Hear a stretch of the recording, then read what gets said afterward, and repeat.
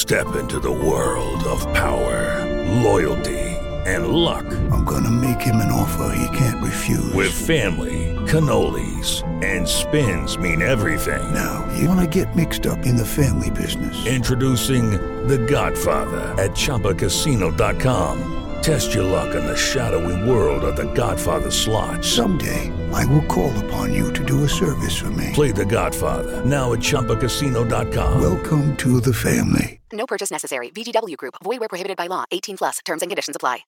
With the Lucky Land Slots, you can get lucky just about anywhere. This is your captain speaking. We've got clear runway and the weather's fine, but we're just going to circle up here a while and get lucky. No, nothing like that. It's just these cash prizes add up quick. So I suggest you sit back, keep your tray table upright, and start getting lucky. Play for free at LuckyLandSlots.com. Are you feeling lucky? No purchase necessary. Void where prohibited by law. 18 plus terms and conditions apply. See website for details. This episode is brought to you by Lifetime's Robin Roberts Presents Mahalia. From executive producers Robin Roberts and Linda Berman comes the biopic of the legendary Mahalia Jackson. Grammy Award winner Danielle Brooks stars as the trailblazer whose music moved, inspired, and changed people's hearts. Critics have praised Brooks's transformative performance into the Queen of Gospel as thunderingly good. Directed by Kenny Leon and written by Bettina Gilowa and Todd Kreidler, this Lifetime original movie continues to inspire viewers and highlights the ongoing fight for social justice. Robin Roberts presents Mahalia for your Emmy consideration in all categories.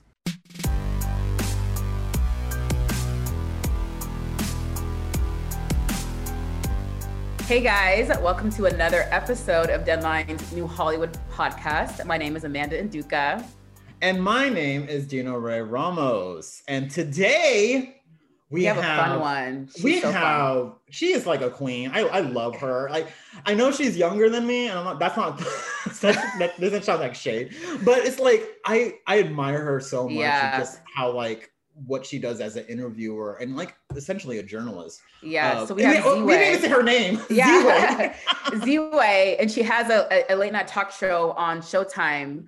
It just premiered on May the 9th. Yeah, May 9th. And you guys, we watched before the interview, we watched a couple of clips and we were already cracking up on these but it's a variety show. She this girl is bold, unapologetic, everything that we love to see it. Yeah. But also she's bold and apologetic in a way that's not trying to attack anyone. She just, I think what she does well is she uses truth to make people say what they need to say and or just kind of bring out truths from other people. She uses truth to get truth. Oh, I like that. Yeah, right.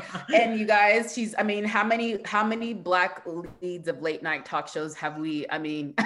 Besides Robin Thede had Robin one. She had I feel like other than Robin, there hasn't been a Did late Wanda night Sykes have a daytime? That was daytime, I think. Yeah, but did she? I may be wrong. Yeah, I actually don't remember. I think maybe I feel like there was some type of talk. There were either talks about it or something. But anyways, Z-Way on Showtime. She has these amazing guests Gloria Steinem was on it. Fran Lebowitz. Yeah. Which is her interview with Fran was just great. And Fran is just as unapologetic as Z-Way. Yeah. And she's a New York icon. So just to see them interact, it's kind of the new generation. I don't want to say old generation, but kind of new generation with an icon. Kind of, yeah. It's pretty amazing. And to see their different styles. She touches on things that are relevant. We talk about Karens. We talk about, obviously touches on just different race related. But she does it, and to me, I thought it was hilarious. And it's hilarious. She, like I said, she does it, and she's very bold about it. the interview she did with Fran Lebowitz was I don't want to play games, and she's kind of all right, And then she still like went at her. It was so brave. Like Dina and I were talking to her during we were both like inspired, like as journalists, seeing her interview. And then Ziwe is like very like, oh, y'all don't need to be like that. I'm like, oh no, you need to know what you're doing. Right. And we appreciate you. No, we do. And I mean, you can see her billboards, which I love too. I literally driving to where I work out, my F45. There's like 3 billboards of her, like literally back to back to back. Like I'm like, okay, I like. I'm seeing this promotion and I like it. Yes. Hopefully that means that means they're confident in this. So honestly, everybody should check this out. Yes, it is on Showtime. Sundays, I believe, is when it comes on. Sundays on Showtime. Right, but I mean, she's gonna do great things. Yeah, I think so. Yeah.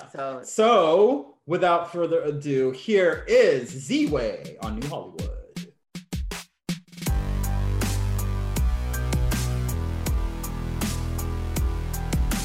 Ziwe, welcome to Deadline's New Hollywood podcast. I am very excited to have you on. Your show, Ziwe, which is premiering on Showtime May 9th, is we've seen a couple of clips before, and I was just telling you, I'm like, it's like the Fran Lebowitz interview. You have not seen anything yet. It's like we saw that us a taste, and that was enough. It was enough. I was like, girl, I'm there. I'm tuning in.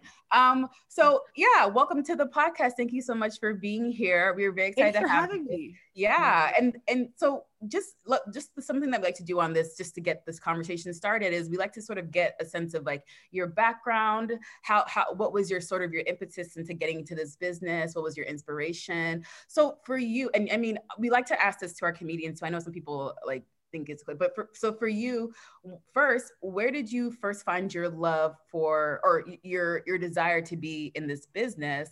And as a comedian, I have to ask, where did you find your funny? Where did I find my interest into being in this business? I think it started with, I was a poetry major at one point in college. And I loved writing poetry, and I very quickly realized that there were not many jobs for poets other than the poet laureate. And so I was searching for like how I could incorporate poetry in a job that paid my bills and my student loans. And then I found writing jokes for television. And so I did this internship at Comedy Central. It was a rotational internship that was started by Chris Rock. We were called the Rock Turns, and we rotated through Colbert Report and Daily Show and On Air, Off Air, Promo, whatever.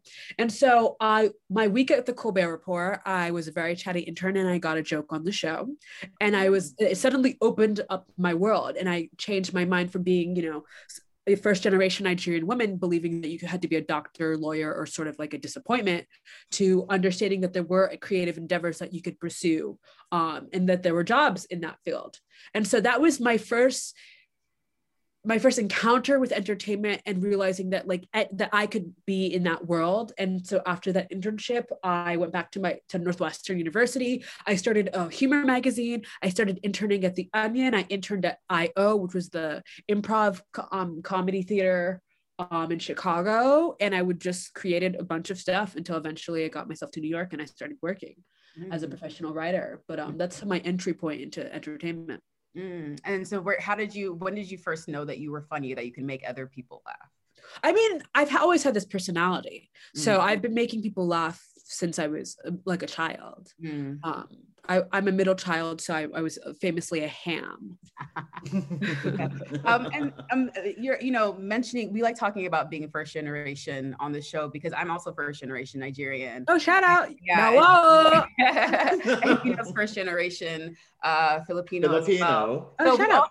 My roommate. We all have that. Yeah, we all sort of have that similar, like, oh, you want to be in entertainment, but do you want to be homeless type conversation with our parents? Well, it's also the thing that's like, I sacrificed. I fled a war. Yeah. And your ass is going to do here with improv. nothing. I came here with $3 in my, like, it's like I could barely speak. Anyways, so let me ask you, how did your parents take it when you told them that you wanted to be in this business? Where they My parents don't know what I do for a living, one.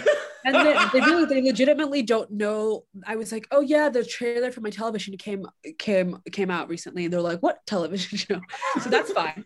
But when I first told, I remember one specifically when my mother was driving me my senior year back to school, and she was like, it's not too late to go into pre-med. And I was like, it's absolutely too late. This conversation happened 3 years ago. So yeah, they don't know what I do for a living. Yeah.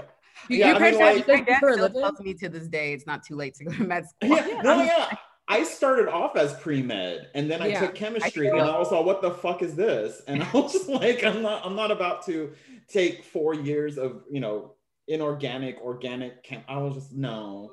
I had to suffer through it. I mean, it's honestly, I feel like my parents are now looking back like, yeah, we probably wasted our money, but they wanted me to be in pre-med. And I told them that I wanted to switch my major. They were like, no, we're not paying for that. So I stuck the route. I'm not even using the degree. So it's like, I was like, I don't know what this good came from. Hey, you always know what the periodic table is for carbon. That is a skill. That's what I'm like, if we go on a game show or something like that, I'm sure we can pull some of these. Yeah, like we know where the eye wash is at. We know where the we know what a shower Bunsen burner is. The difference between an Erlenmeyer flask and a graduated cylinder. Okay, come on, graduates. Go off. Look at you. Wait, when you took chemistry information. Well, when you took chemistry, didn't you have to like take that like at the very first day or like first week? You always had to take that. They showed pictures of things, and you just be all, "Oh, this is what this is." You had to take an inventory of what everything is. Yeah. I can't believe I remember all that shit. Yeah, that's the thing about college. It's just like sometimes I just get like hot flashes where I'm like, oh, I'm like George Wallace. It's like you just like it's like traumatic stress dreams about history.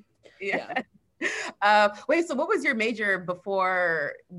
I started off as a math major, and then I very quickly was like, all of these, I'm surrounded by like men who thought I was dumb, and they would constantly kind of question me. So then I pivoted to like sociology and then history and then a bunch of stuff.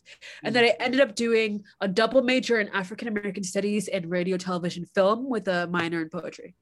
Oh my God, you're basically using all of those right now. You are, exactly. And you know what? That's the great gift. Is that somehow I've connected what I studied into my actual profession.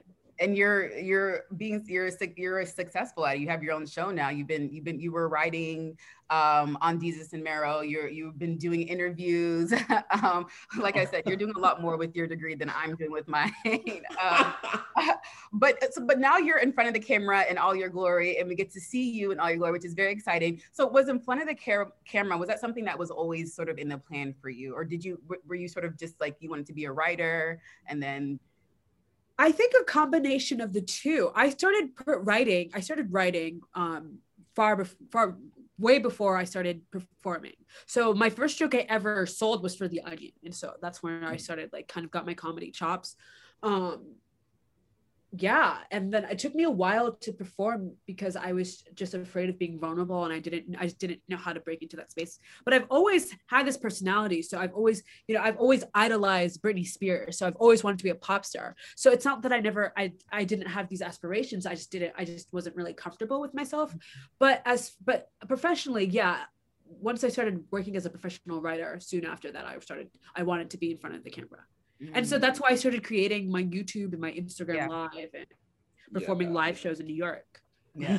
Well, there's like we'll get to, the Instagram baited and all of that, just because that was kind of gave a lot of people life. And one of my friends was like, I think I might just start subscribing to Showtime just for Z-Way's show. That's great to hear. Yeah, I'm excited for everybody I've been so excited about the fanfare for the show. We've worked so hard. Like we shot it in 15 days. And that's so dope. It's wild. And so we've just been, like guns blazing, editing the show. And we have live interviews to tape it again in May. But so we're working really hard. So I'm really excited that people are excited. And I hope that you guys love the show as much as we do. Well, you've worked at like some of these very cool major TV shows, like Desus and Mero and The Daily Show, and how has working for these various talk shows and everything kind of informed your career route? And was there like something unexpected that you found out about yourself when you were like writing for these spaces or these places? Sure. I mean, I only interned at The Daily Show. I wrote professionally. I've written for Dickinson, Desus Mero, and The Rundown with Robin Thede, in addition to freelance for The Onion and stuff. But as far as the experiences, I mean, you learn so much about the business just from watching people, how they operate their productions, how they run their own writers' rooms, what they value in comedy, what they're looking for in work. So it's been such like, I've been lucky. It's like reverse grad school in the sense that I'm getting paid to learn. So that's been such a rewarding experience, because I can take all these valuable lessons that I just learned from taking notes from these really brilliant people like Desus and Mero and apply them to my show as well. So I've been really fortunate enough to have like a wide variety of jobs that allow me to be hopefully a good showrunner. Yeah. And then, I do want to get into these conversations you've had, that like everyone loved, well, at least people of color love,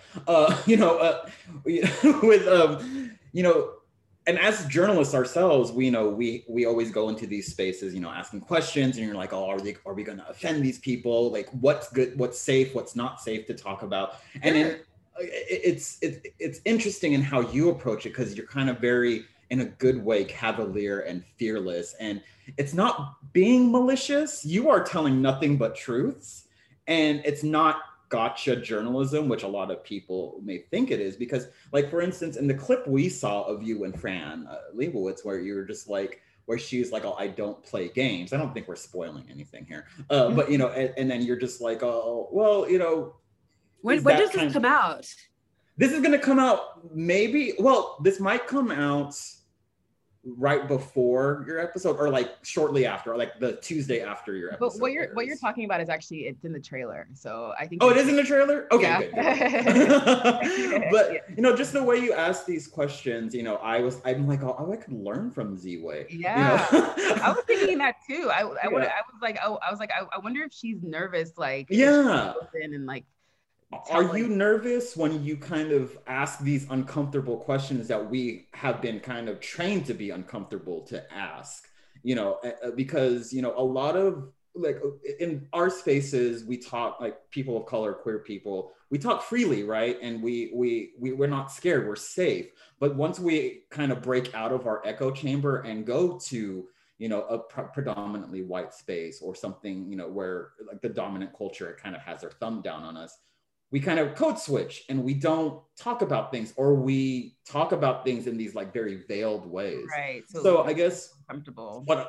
How did you go, like, when you first started doing Baited and asking, interviewing people like Alyssa Milano and all these people, how did you approach it with such fearlessness, but at the same time being mindful? Because it's a very tricky balancing act for me, at least. But how was it for you just to, do these impressive interviews that kind of inspire me to just be a better journalist and just to take no shit? Yes, I like to think of myself as the Ida B. Wells of comedy. And honestly, I wear that crown proudly. As far as how do I get nervous before my interviews? Not when asking individual questions, but there is some nervousness that you get as a performer, at least I do, where I just want to make sure I do a good job, I do right by my guests, and I do right by my audience, and I do right by myself. I feel a lot of responsibility that people appreciate my comedy, not only because it's funny, but also because it's informative. And so I want to make sure that I'm constantly hitting that bar that I've set for myself. So that's the nervousness. But individual questions like, how many Black friends do you have? No, I don't get nervous about that, because I try to lead with kindness, right? Like, my point isn't to humiliate people. My point isn't to get anybody canceled. My point isn't to be cruel. My point is to have like really poignant conversations that are awkward and silly, because it's silly to ask Fran Lebowitz, hey Fran, what do you care more about, slow walkers or racism? That's a silly question. But if you knock the layers of it, there's really a lot of interesting politics behind the answer to that question, or, you know, a non-answer to that question. So I'm constantly working to make sure my work hits comedy as well as information. But I just try to be a really kind person and be fair and not try to make anybody look bad, because that's not what it's about. I mean, also, you guys can relate to this, I'm sure, but I've been having conversations about race since I could speak. Point, period. Like, that's it. And so I don't know about you, but I remember I have like these like memories where I remember having these conversations about race when I was a teenager and being entirely ill-equipped to talk about it. You know, where someone would be like, "Oh, how is that racist?" And I'd be like, "I don't know, I'm a teenager, but I can feel it in my bones." But you don't have that vocabulary. So as an adult, I'm kind of trying to reparent the trauma that I had as a kid and be like, okay, I didn't have the vocabulary when I was 14, 15, 16, 17, 18. But now that I do, how can I make light of it? How can I relive these moments and also help people who I'm talking to understand the ways that they don't even realize they're speaking from a position that is totally converse to mine. And that's really what these conversations are about, because it's like we all exist in this world. Racism isn't something that was made up in my head, and the best we can do is acknowledge it that it exists and have conversations and that aren't trying to villainize the respective people we're talking to, but do try to acknowledge the honest to God truth.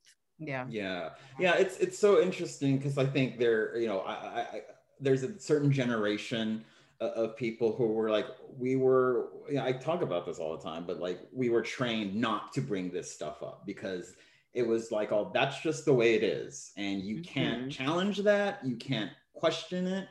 And I have trouble trying to unlearn that. That's why, like, when I saw you, interviewing these people, and I was like, oh, that's what needs to be said. This is kind of, these conversations are uncomfortable, but, they are conversations that need to be had in order to fix things, if things can be even fixed, I mean, think about, even if we have been socialized to not have these conversations, people have had these conversations at me. I don't know about you, but I've definitely been quartered in a bar and had someone just randomly bring up that their nanny was, an African woman. And it's like, wait, we're at a Wendy's, like, it's like, wait, where did that come from? So we're constantly, or I've had natural hair or braids, and someone come up and literally touch my hair and be like, this is so pretty. And it's like, wait, this is like a violation of space. You don't want to be rude. You don't want to say, hey, get your hands off of me. So you're just like, thank you for the compliment. That feels invasive. So we can all, even if you've been socialized to not have these conversations, we are having them subconsciously. And so it's about breaking the subconscious to the conscious. There's the whole thing about, like, I've always been asked the one thing that I never realized was a microaggression until now. Where are you really from? That question. It's a lot of Asians get that question. And it's like Massachusetts. Like, I'm from Texas. No, where are you really from? Where are you really from? Dallas. I grew up in Texas, like, San Antonio, Texas. And also just the whole thing about, just people, because my last name's Ramos, right? And so people automatically assume I'm Latino. And I'm like, and I've been mistaken for Latino, Indian, Black, and just like all these other races. And I've, like, all my life just had to kind of, just be all, no, just kind of silent about it and just be all, I'm Filipino. And then they're like, oh, but your last name's Ramos. You can't be Filipino. And I'm like, no, it's called colonialism. I'm really glad that, like, I'm honestly, I get really excited seeing, like, people of color, especially like first generation Nigerians, doing things like this, because I think that you're sort of, dispelling this old, like, we have to sort of, like you said, socializing to make everybody else feel comfortable, right? Like, we have to sort of move in a way that we don't want to offend anybody or make our white counterparts feel uncomfortable. But in turn, we're the ones that are dealt with the uncomfortability because of, this is sort of how we've been taught to live. But, like, having somebody like you that's sort of in this, had this huge platform, you're talking to somebody like Fran Lebowitz the guy from Happy Endings, like his name is Adam Pally. Yeah. Lovely. Yeah. Like, so funny. And you're talking to them and you're asking them really uncomfortable questions, and you're doing so like, you're doing so fearlessly, like you're doing so, it's like nothing phases you, even when they come back and they say something, you know, off or whatever. It's like you're still like, you stick to this thing, and you sort of like, you still kind of, you stick to your point. And I just really thought that was so refreshing, especially seeing a Nigerian woman on a variety TV show that does things like this, right? Like, it's just really, really refreshing. And I'm excited to see the show. So for people who haven't seen it, they haven't seen it, but for people who might not have heard about it, or how would you describe this, your show? I mean, it's a variety show in the truest sense of the word. There are going to be interviews, both live to tape and pre-tape. There are going to be sketches, commercials, proper sketches, field pieces with real people, music videos. I'm the musical guest every episode. So you're really going to feel, there's something for everybody, whatever your tastes are as a comedian or as a comedy lover. There's a wide spectrum of what I do. I mean, what I do as a performer, as a writer, as a producer. And so you're going to feel that in the show. How was it for you being able to balance everything, being a writer, producer, and then also performing? Was that challenging for you, or what how did you sort of juggle everything? I'm a control freak, so I wouldn't have it any other way. Okay. I wish I could clone myself. That would make my life easier, but I like to be involved in every process of the edit. I like to be involved I've seen every script. I'm like in the weeds of everything, because creatively, this is so much a part of the vision I created with my brilliant team. And so I like that process. Because I would be the one that's like, wait a second, where did that come from? Who told, why did anybody tell me? So it's like, I need to be part of the process to see how it grows. Yeah, I just think like the 3 clips they sent us were like part of the Fran Lebowitz interview. Stop Being Poor, the music video. I beg her. No, that song is a banger. It is. I think it should chart. Personally, Patty Harrison's on that song. Patty's this brilliant comedian. Yeah, I love her. Everybody loves Patty Harrison. She's a genius. Working with her, like I had never worked so intimately. We've done live shows together for years, but I've never like seen her act in person, and she is brilliant. So yeah, that's one of her. We have a music video and we're collaborating on that, and she's in a bunch of sketches as well. Yeah, just even the lyrics to the American Doll one.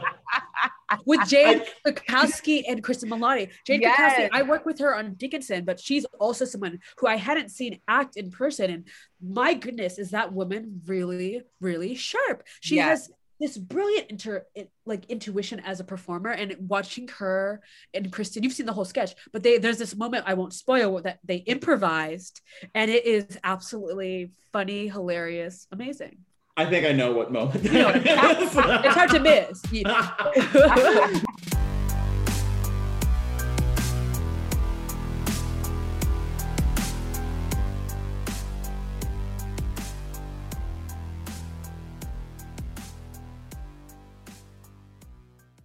This episode is brought to you by Lifetime's Robin Roberts Presents Mahalia.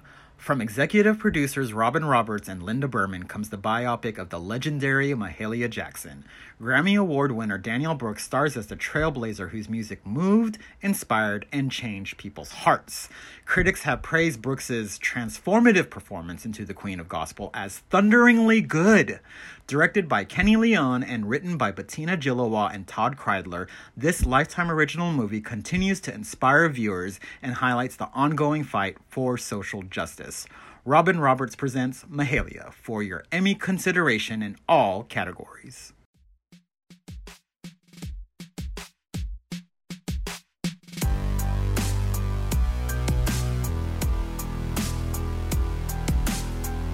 Just because, I think there is something refreshing about, if if everything is like what we saw, then I am like totally on board. And I'm all about appointment TV, so I will watch it.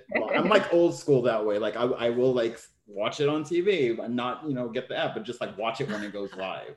Because okay, so let me ask you. So did you sort of have like a list of like guest stars? You mentioned Jane Krinsky, Bohan Yang. He was in the trailer too. I saw that he was going to be. Was there like a list of just like people that you wanted to be part of the show, or how did you go about getting all your guests on there? Definitely. I mean, I've been performing live in New York for years. So people like Patty Harrison, Bowen Yang, Sam Taggart, who's in a couple of sketches. Like these are all people who I've been interacting with, and a bunch of my Cola Scola. These are people who I've worked with.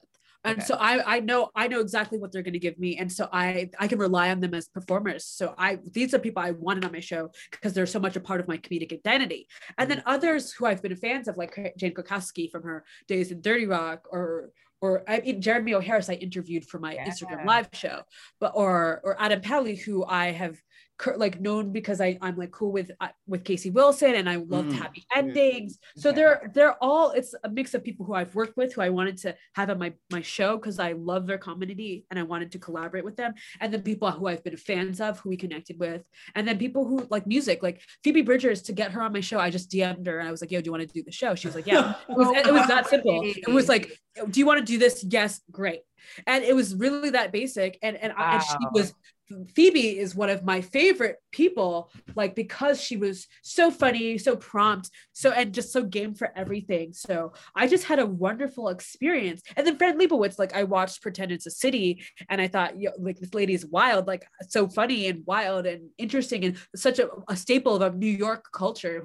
She's been around forever in New York in media specifically. And so I was really happy and lucky to collaborate with her for our pilot episode. But these are all people who I've been fans of in different regards.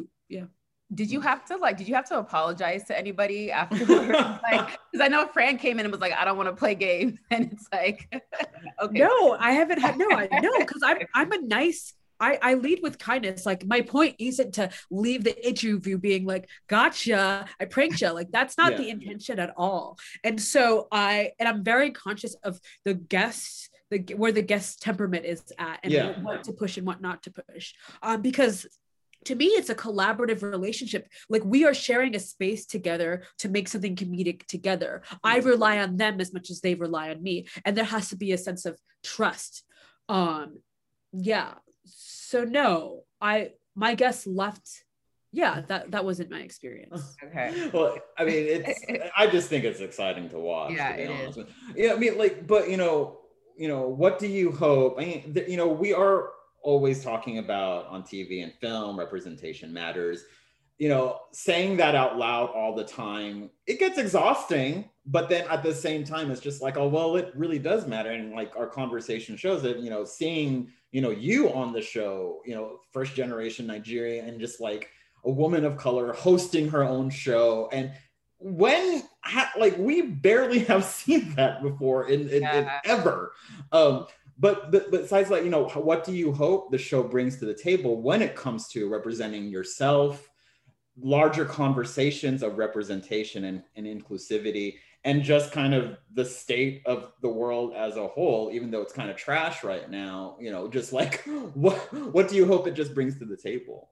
I think that there's the micro and the macro, right? On a micro level, as talent, as the showrunner, as a writer, I hope that I can offer opportunities to people who have been traditionally left out of the working force of entertainment. So a couple of my writers were first-time WGA writers, as well as I employed talent who had never worked via SAG before. And so I was really excited to offer a bunch of people who I know personally, who've been performing live in New York for years, who are funnier than a lot of people out there, give them opportunities to work and to have their credit so they can go on to get their second and third and fourth and 10th. So that's just on like the granular level. And then on like a macro level, I hope that my show punches up and encourages people to laugh at those in power and not treat them so daintily, and have really important conversations that are essential to the healing that we need as like a collective. That's like the perfect answer. Girl, yes. Oh my God. How are we gonna get your parents to watch this show? Sorry? How are we gonna get your parents to watch the show? Have you? I don't know, man. You have to employ your siblings. I don't know. I don't know. I don't seek validation. I do it for myself. Everything that I create for myself. I think that as an artist, I mean, you have to understand, this is like the 8th iteration of something I've been doing for years where no one cared. When I first started doing that Instagram live, do you know how many people were in that live? 30. And I would have to apologize to my guests and be like, sorry, I don't know what to tell you. Like, tune in next Thursday when I'll be talking to X and Y, and I'd be screaming in an empty vacuum. And then suddenly I booked Caroline Calloway, and then I booked Allison Roman, and then I booked Rose McGowan in succession. And suddenly the show skyrockets. But before that, I spent years working at a loss, just investing myself, not making any money, losing money, where no one watched, no one cared, no one liked it. It was a waste of time. Or seemingly was a waste of time. But because I invested in myself, I'm able to have the opportunity to have the Showtime A24 show. And so I'm really, really lucky that I believed in myself and supported myself and sought validation in myself. Had I sought validation externally, I would be dead, or I would have moved on to the next trend. But you can't predict the trend. You can't follow, you have to lead. So if I can, impart any wisdom, it would be that it has to be for you. Yeah. Oh my God, that's like, that's so true about kind of like, kind of just working your way up the chain, I guess you would say, and like not, it's like, it sounds trite and cheesy, but like not giving up. But I do like what you said about, believing in yourself and not seeking validation from anyone else, because I do think like there's this whole thing about, kind of getting validation. And I'll just say it from, I was trained to get validation from the dominant culture, and you're not worth anything unless that dominant culture says you are. And, and then if they say you're not, then you start to believe you're not. And, now we're just getting into like a TED talk and like a very motivational speaker. But it's true. It's like, it's so true what you said. It's like, oh, if you don't believe in yourself, how the fuck is anyone else going to believe in you? I mean, you have to like it. That's at the very least, very most basic. If you don't like it, then what's the point? Right. Ultimately, like I remember when I first started writing jokes, I freelanced for The Onion for years, and I'd be like, okay, like what do I think that they want me to joke about? And that is an impossible thing to chase. It's impossible. And I wouldn't, my jokes would often not get selected, and I'd be like, yo, I'm broke, getting paid per joke, and I'm not getting paid. And so you have to learn to make yourself laugh first. That's where it starts. Oh, that's so true. Oh, that's good. Ziwe, what's next? I love that whenever I say something, you guys are like, wow, that's great. I mean, but it's true. You are like, this is great. This is like really people fun. to say on the podcast, because it's like, we hope that generations, especially like I said, people of color, people first generations, are inspired by what other people have accomplished that look like them and that maybe have a similar background, because I think that this is important. A lot of, like you said, like we didn't really see a lot of people that were doing what we want to do, and it's kind of hard to be motivated to do it when you don't see a lot of people doing it. So like everything you're saying is it's just really important, and I just really hope that people are inspired by your story. I'm certainly inspired by your story. Oh my God, this is sweet. I love this. Yeah. Okay, keep going. Also, you're just like, I'm pretty sure I'm older than you, but it's just pretty dope, But it's just pretty dope to hear kind of your point of view, and like something, as I actually have a journalism degree, and I went to J school and all of that, and I haven't seen many journalists of color, and I do consider you a journalist. And might have been well. Yes, you're right. And just to kind of like just seeing what you do and kind of how you approach things in this way that I had never seen before, and that's why I'm just like all just listening intently at everything you have to say, because it is very, I'm learning. Teach me, Z-Way. Teach me. Oh my goodness. So Z-Way, what's next for you? What can you tell us now that you have your own series under your belt? What's next? What are you doing? This show hasn't even premiered yet. Well, give me a break. Well, it may have premiered by the time we end this episode. Yeah. But there's still a couple episodes we have to drop. What's next? I'm writing a book. That's nice.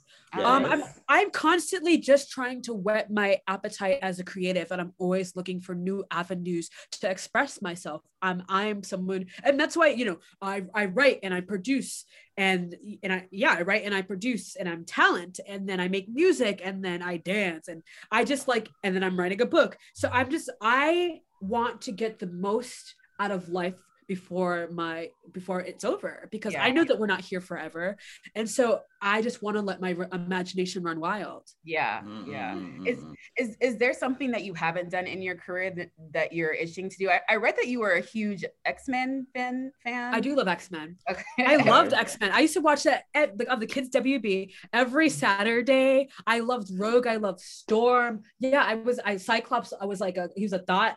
Jean Grey. I love Jean Grey as a Phoenix, who's just like absolutely out of pocket entirely. Yes. So, I'm a huge Marvel. Like, I love the Marvel animation, Spider-Man.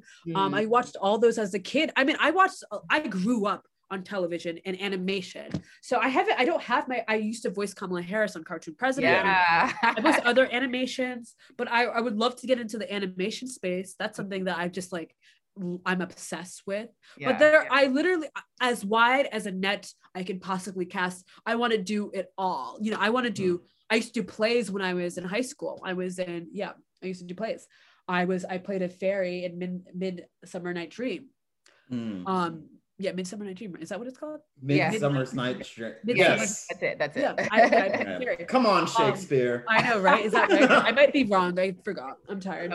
But I used to do plays. I was Dorothy in like a school play. So I would love to do everything and anything that my wildest imaginations. It's like I'm kind of just living my dreams in real time. Z-Way the musical. How about that? It's like we started in Nigeria. And no. I'm here for it. I love that. Yeah. But I think it would be funny if Will Smith was playing my dad, like a la Concussion. I think that'd be awesome. Concussion. Yeah, you guys remember Concussion? Yes, that movie. I'm sorry, but I love Will Smith. But yeah, I think it'd be cool. Yeah. Will Smith has aged very finely, I think. Talented actor, comedic timing and action timing and drama timing. So shout out to him. Shout out to the Red Table Talk too. Let the healing begin. I can't wait to be taken to the Red Table. Is that what they say? Let's go. Yeah, I can't wait. I hope I can't wait to get canceled so I can get to that talk. Spot. Okay, so we like to sort of end this the interview with this segment we call the facts or the FAQs, just random questions, fun questions. Sure.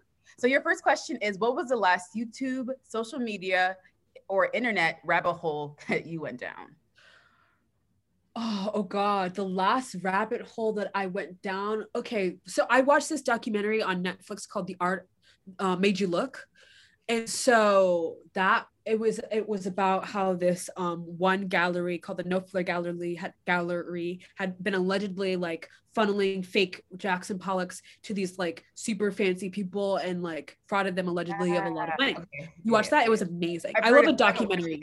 Yeah, I love a documentary. So after I watch a documentary, the thing I do is Google, okay, who's pissed at who? What laws were, I went down this rabbit hole, and then I started learning about what is it called? The Isabel Museum in Boston, which was the largest art heist in history, where a bunch of paintings were stolen at random by these alleged, it was just, so my last rabbit hole was like art thieves. And then I started reading about the most prolific art thief in like not American history, but world history, who was this guy who didn't even sell the paintings. He just hung them up in his room and he lived with his mom. in like the south of France. So I've been reading a lot about art thieves. Yeah, I do that. I do the exact same thing that you're. I just watched this QAnon documentary on HBO, and I went down the rabbit hole because I'd heard of it, but I never really paid attention to it. And I was just like, okay, what is this actually? It's some bonkers ass shit. Like I'm like, y'all are crazy. But yeah, I definitely spent like a whole day or probably more than that just looking up what people say, comments, like. I think art theft is very interesting, right? That's like a very interesting thing to steal. Like, I guess when you steal it, do you sell it or do you like, because like, it's just very interesting to me. I know it. And so with this really prolific art thief, I'm going to Google him because I just remember, but this really prolific art thief, he wouldn't sell it because he's like, that's how people get caught. But so he would just, then so then he got arrested because he went back to the scene of the crime and he was acting really strange. And his mom, who didn't know he was stealing all this art, like burned it and threw it into the river. And which was really sad. This like priceless art from like, 16th century, 14th century, super, super old, like valuable pieces. Oh, his name is Stefan Breitweiser. He robbed nearly 200 million museums and stole treasures worth $1.4 billion. Oh, so oh my God. Yeah, there's this really compelling article in GQ by Michael Finkel. And so I like really good long form reporting. Okay, nerd alert. So I like really good long form reporting about like sociopaths. So like, so I read the Theranos book about Elizabeth Holmes. I read the Uber book she's about, a treat. She's wild, absolutely wild. I don't understand the voice. I'm like really interested in that. I read the Travis Uber book as well. So any sort of documentary or book or article that's just about like people who I don't understand not having impulse control, right? I have Nigerian parents who are very strict. So the idea that it's like, what if I went into this art museum and just took something because I wanted it? It's like, that's beyond my comprehension. Yeah. How? And it's a piece of art. Like how? And then you keep doing it. You just keep constantly. Yeah, I would be afraid that I was going to get caught. Yeah. But they're not afraid. Like Elizabeth Holmes wasn't afraid. Yeah, these people but yeah, it's just like after I think for that person who stole all that art, I guess it's more of like the thrill rather than the actual end like that's hanging on my wall, I stole that. Or no, he was like happy, but I don't know, but it's like psychological, right? Because it's like maybe one time, but I guess it is a drag. You're right, maybe it is the thrill of doing it and not getting caught, so you feel like you're invincible. I wonder if there's like a mental thing associated with people like maybe like if there's like a mental disorder or something. Like I just feel like there has to be something that makes somebody feel or gives that impulse to steal things and constantly do it. And it's like an addiction adrenaline. Have y'all seen There Is No I in Threesome? Yes, that's on HBO. That one's it's on HBO. It's a documentary. But about what? About so there's this couple who they are in an open relationship and they're like days before their marriage. And don't spoil it though. Yeah, I'm not gonna spoil it. So that's pretty much it. What's the hook? It's there. The hook is you'll be spoiled if he tells you the hook. It's actually really good. It's just about a couple like they're exploring like having open relationships, threesomes and stuff. Okay, like I'm gonna watch this documentary. It gets complicated. That's all we'll say. Okay, I'm gonna watch this documentary, and if it's not a 10 out of 10, I'm gonna be pissed. I think you'll like it. Well, you could tweet out. You could put me on blast on Twitter if you want. I watched this. I'm probably gonna love it. I love a documentary. I just rewatched the Fire Festival documentary. Oh God, fantastic! Have you seen? And the Tina one, have you seen the Tina Turner? I haven't watched the Tina. I'm saving that for a very bad day. Because I love a music doc. The Blackpink doc was amazing. Love the Ariana Grande documentary. I love a documentary. Yeah. So I can't wait to watch the Tina Turner doc, but I'm saving it for like, it's going to be like break in case of emergency. You guys, we should start a documentary fan group. Like I'm so serious because I'm like, I don't know I was the only person that's pretty much documentaries as much as I do, especially like that's why I like Real Housewives. Because Real Housewives is like God, you like girl. I talk about Real Housewives all the time, and I just feel like I don't know. I always feel like I don't watch it. I'm sorry. Because you don't have taste. I don't have taste. I heard that the Salt Lake City one is kind of like wild though. Well, because good. someone was just arrested for fraud. Yes, I saw that. Girl, it is like you cannot write this stuff. You have to start. We're gonna start a reality documentary club, and we're all just gonna be putting in like our recommendations and having conversations and doing like. I mean, that's pretty much all I watch because I can't handle watching. Like, if like something scripted, it doesn't catch me like in the first 10 minutes, and I'm out. That's how I am lately. And plus, we watch so much for our jobs that we're just like. Yeah, we don't have time. Okay, wait, we have to go. We have to go. I'm sorry. Wait, Are there so more questions? yeah, there's more. You guys didn't want to hear my documentary recommendation? We will. But I want to know what is one wild superstition that you subscribe to? Superstition? Or are you superstitious at all? I don't know. Maybe. I wouldn't describe it as superstitious, but I'm probably superstitious. Like superstitious, like throwing salt over your shoulder. Yeah. Probably. Or just maybe just like a ritual that you do. A ritual that you do, yeah. That you, maybe like you. That is kind of crazy. Reasons. Not crazy. I mean, I watch Real Housewives as I do my makeup. But I don't know. But I'm sure there's more, but I don't know. Nothing comes to mind. Yeah. Like I remember when we used to be able to go out in public, and like I would go to a public restroom. I would always have to get 3 paper towels to wash my hands dry. That was a weird thing. I don't know why. But I have those ticks, but it's not. But it's not even. I don't even think about them anymore. I drink San Pellegrino blood orange, but then I cut myself off because someone told me that it was like that someone was like, you shouldn't be drinking a lot of that because it's like sugary. So but it's so good. I know, it's delicious. So I have ticks like that where I'm like, I have to have my San Pellegrino or I'm like shaking, but I try not to be dependent on anything. Okay. I'm totally dependent on everything. Okay.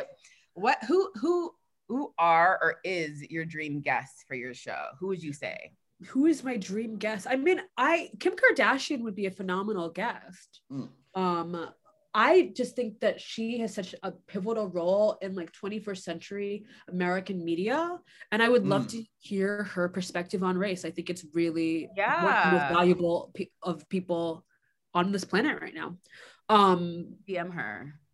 Yeah. Sure, I'll DM her. It's so weird that I never thought about that. Yeah. That'd be interesting to hear the Kardashians talk about race. I honestly feel like that would be like a very interesting special episode on a very special episode of Z-Way. Because they never really talk about, even like when they throw their support around like Black Lives Matter and stuff, but they've never really like talked about that and what it means to them. And they all have Black children now, so they should be talking about it. Yeah. So that's a good. So Z-Way, how good are you at keeping secrets, and how long have you kept a secret?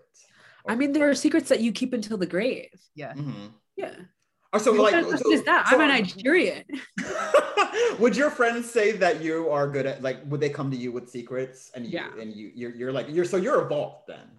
I'm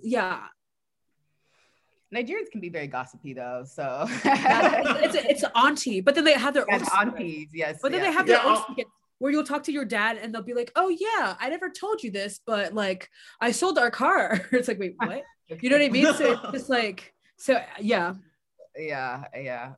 It's a very different balancing act with Nigerians. It's like I think we'll go with the grave to like our own secrets, but other people's secrets, yeah. Don't tell your aunties because that's definitely not gonna say. I think it's all aunties across the board. Yeah, you're right. It knows no color. Right. No color. You're right. Equal opportunity. But I also think it's like immigrant aunties across the board. Because, and then you have that cool auntie who's like, you wanted to always hang out with when you were a kid, and you know. Do you guys have those? I was gonna ask, like, do you guys have like your aunties that you like hang out with, tell secrets to, and stuff? But they're like the same age as your mom, and you would never. No. I was like, I have an aunt, like my mom's sister, who like she's like we treat her like she like we'll tell her everything, and then my mom hates it because she's like, y'all tell her but she's like a really cool aunt. Like we drink together, like it was I mean, I remember I had an aunt. She lived in San Francisco in the city, and like me and like, when we lived in the Bay Area, and I was young, I was like, oh wow, she's like working girl. She's just making it big, and I thought they were so cool. So, but yeah. Okay. All right, this is a would you rather question. Would you rather live in a utopia as a normal person or in a dystopia, but you're the supreme ruler? That's a wild question. Who has answered the dystopia? I'm sure someone has. Especially with you're the extreme ruler. I'm sure there are people out there that are. That would be like I would open an investigation into their crimes. There is not a world in which I would want to be the leader of a dystopia in which everyone is miserable and hates me, where I could just be a regular person in a perfect world, which would be perfect. Yeah. Because that's the definition of utopia. Mm. I do think there are people who there are definitely people out there that don't. Yeah. I know. And I'm saying that those people should be. Yeah, they should be. They should. Yeah. Because that is crazy. Yeah. So our final question is there an underrepresented voice in the industry, whether it's an actor, writer, producer, creator that is not in the mainstream that you think people need to know about and deserves more shine from Hollywood and everyone else? Like, who are some comedians that I think need? Yeah. I have a friend, one of my favorite writers in the country, their name is Evan Waite. I know him from The Onion. He's a really good writer. Ayo Edebiri is someone who's young and up and coming, but she is really, really funny and brilliant, and also a writer performer as well. Who else? There are so many brilliant people that I love. Grace Coolidge Schmidt is someone who's very funny to me. Jess Tom is another comedian that's really, really talented. Pat Regan is a comedian who like is known and beloved by comedians, but I'm surprised they haven't broken out yet because they're really, really talented. They're on my show as well. So is Grace Coolidge. She's on my show. Who else? They're like Jordan Mendoza is one of my writers on my show. He's this young Filipino dude, and he is Filipino. Yeah, and he is absolutely, absolutely brilliant. Yeah. He's like a really, really sharp writer and sharp comedian and a great actor. And all of my writers are on my show. They perform on my show because I wanted to really incorporate them because they're all writer performers. So like, why not put them in the show? And so you'll see them shine as well. Yeah, I'm excited. I love it when I hear that there's Filipino talent out in Hollywood, because it's for some reason either they don't kind of raise their hand and say we're here, or like we just don't know that they're around. And I love hearing that someone Filipino is in your writer's room. Thank you on behalf of our culture. All right. Anyway, thank you so much for being here with us today. This conversation was, I thoroughly enjoyed it. Yeah. Thank you for all that you're doing for representation, for diversity, for Nigerians. Like I said, we haven't gotten to see the episode yet, but it's like I'm already sold. This is my gosh, thank you. You guys are so sweet. I'm very excited for it, and I'm very excited to see what else you have in store. Yeah, when you're in the next X-Men movie, we're gonna... goodness, I would die. I love X-Men. I mean, that one is really. I just like the foundation of it is like Stan Lee just having like a lot of political opinions about World War II, I think is really, I mean, he was such a great writer. The way he like merges mainstream and like pop culture with like literal politics, I thought was really compelling. Yeah. So I think it was so cool that like when I first was reading X-Men, like the comic books, and how, going down that deep dive, and they were like, oh yeah, Magneto is supposed to be like Malcolm X, and Professor X is supposed to be more Martin Luther King, like that philosophy and how they approach mutants and that whole thing. But yeah, we look forward to seeing you in the next X-Men project, because they are developing it at Disney, and we make things happen here on the podcast. So we're gonna put it out into the universe. Great, God bless. And honestly, this sounds amazing. We love this for me. Yeah. Guys, thank you so much for taking the time to chat. Thank you.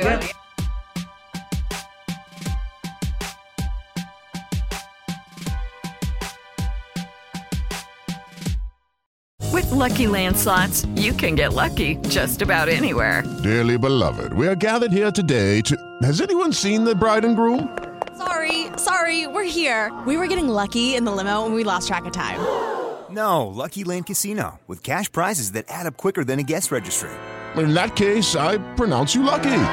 Play for free at LuckyLandSlots.com. Daily bonuses are waiting. No purchase necessary. Void where prohibited by law. 18+. Terms and conditions apply. See website for details.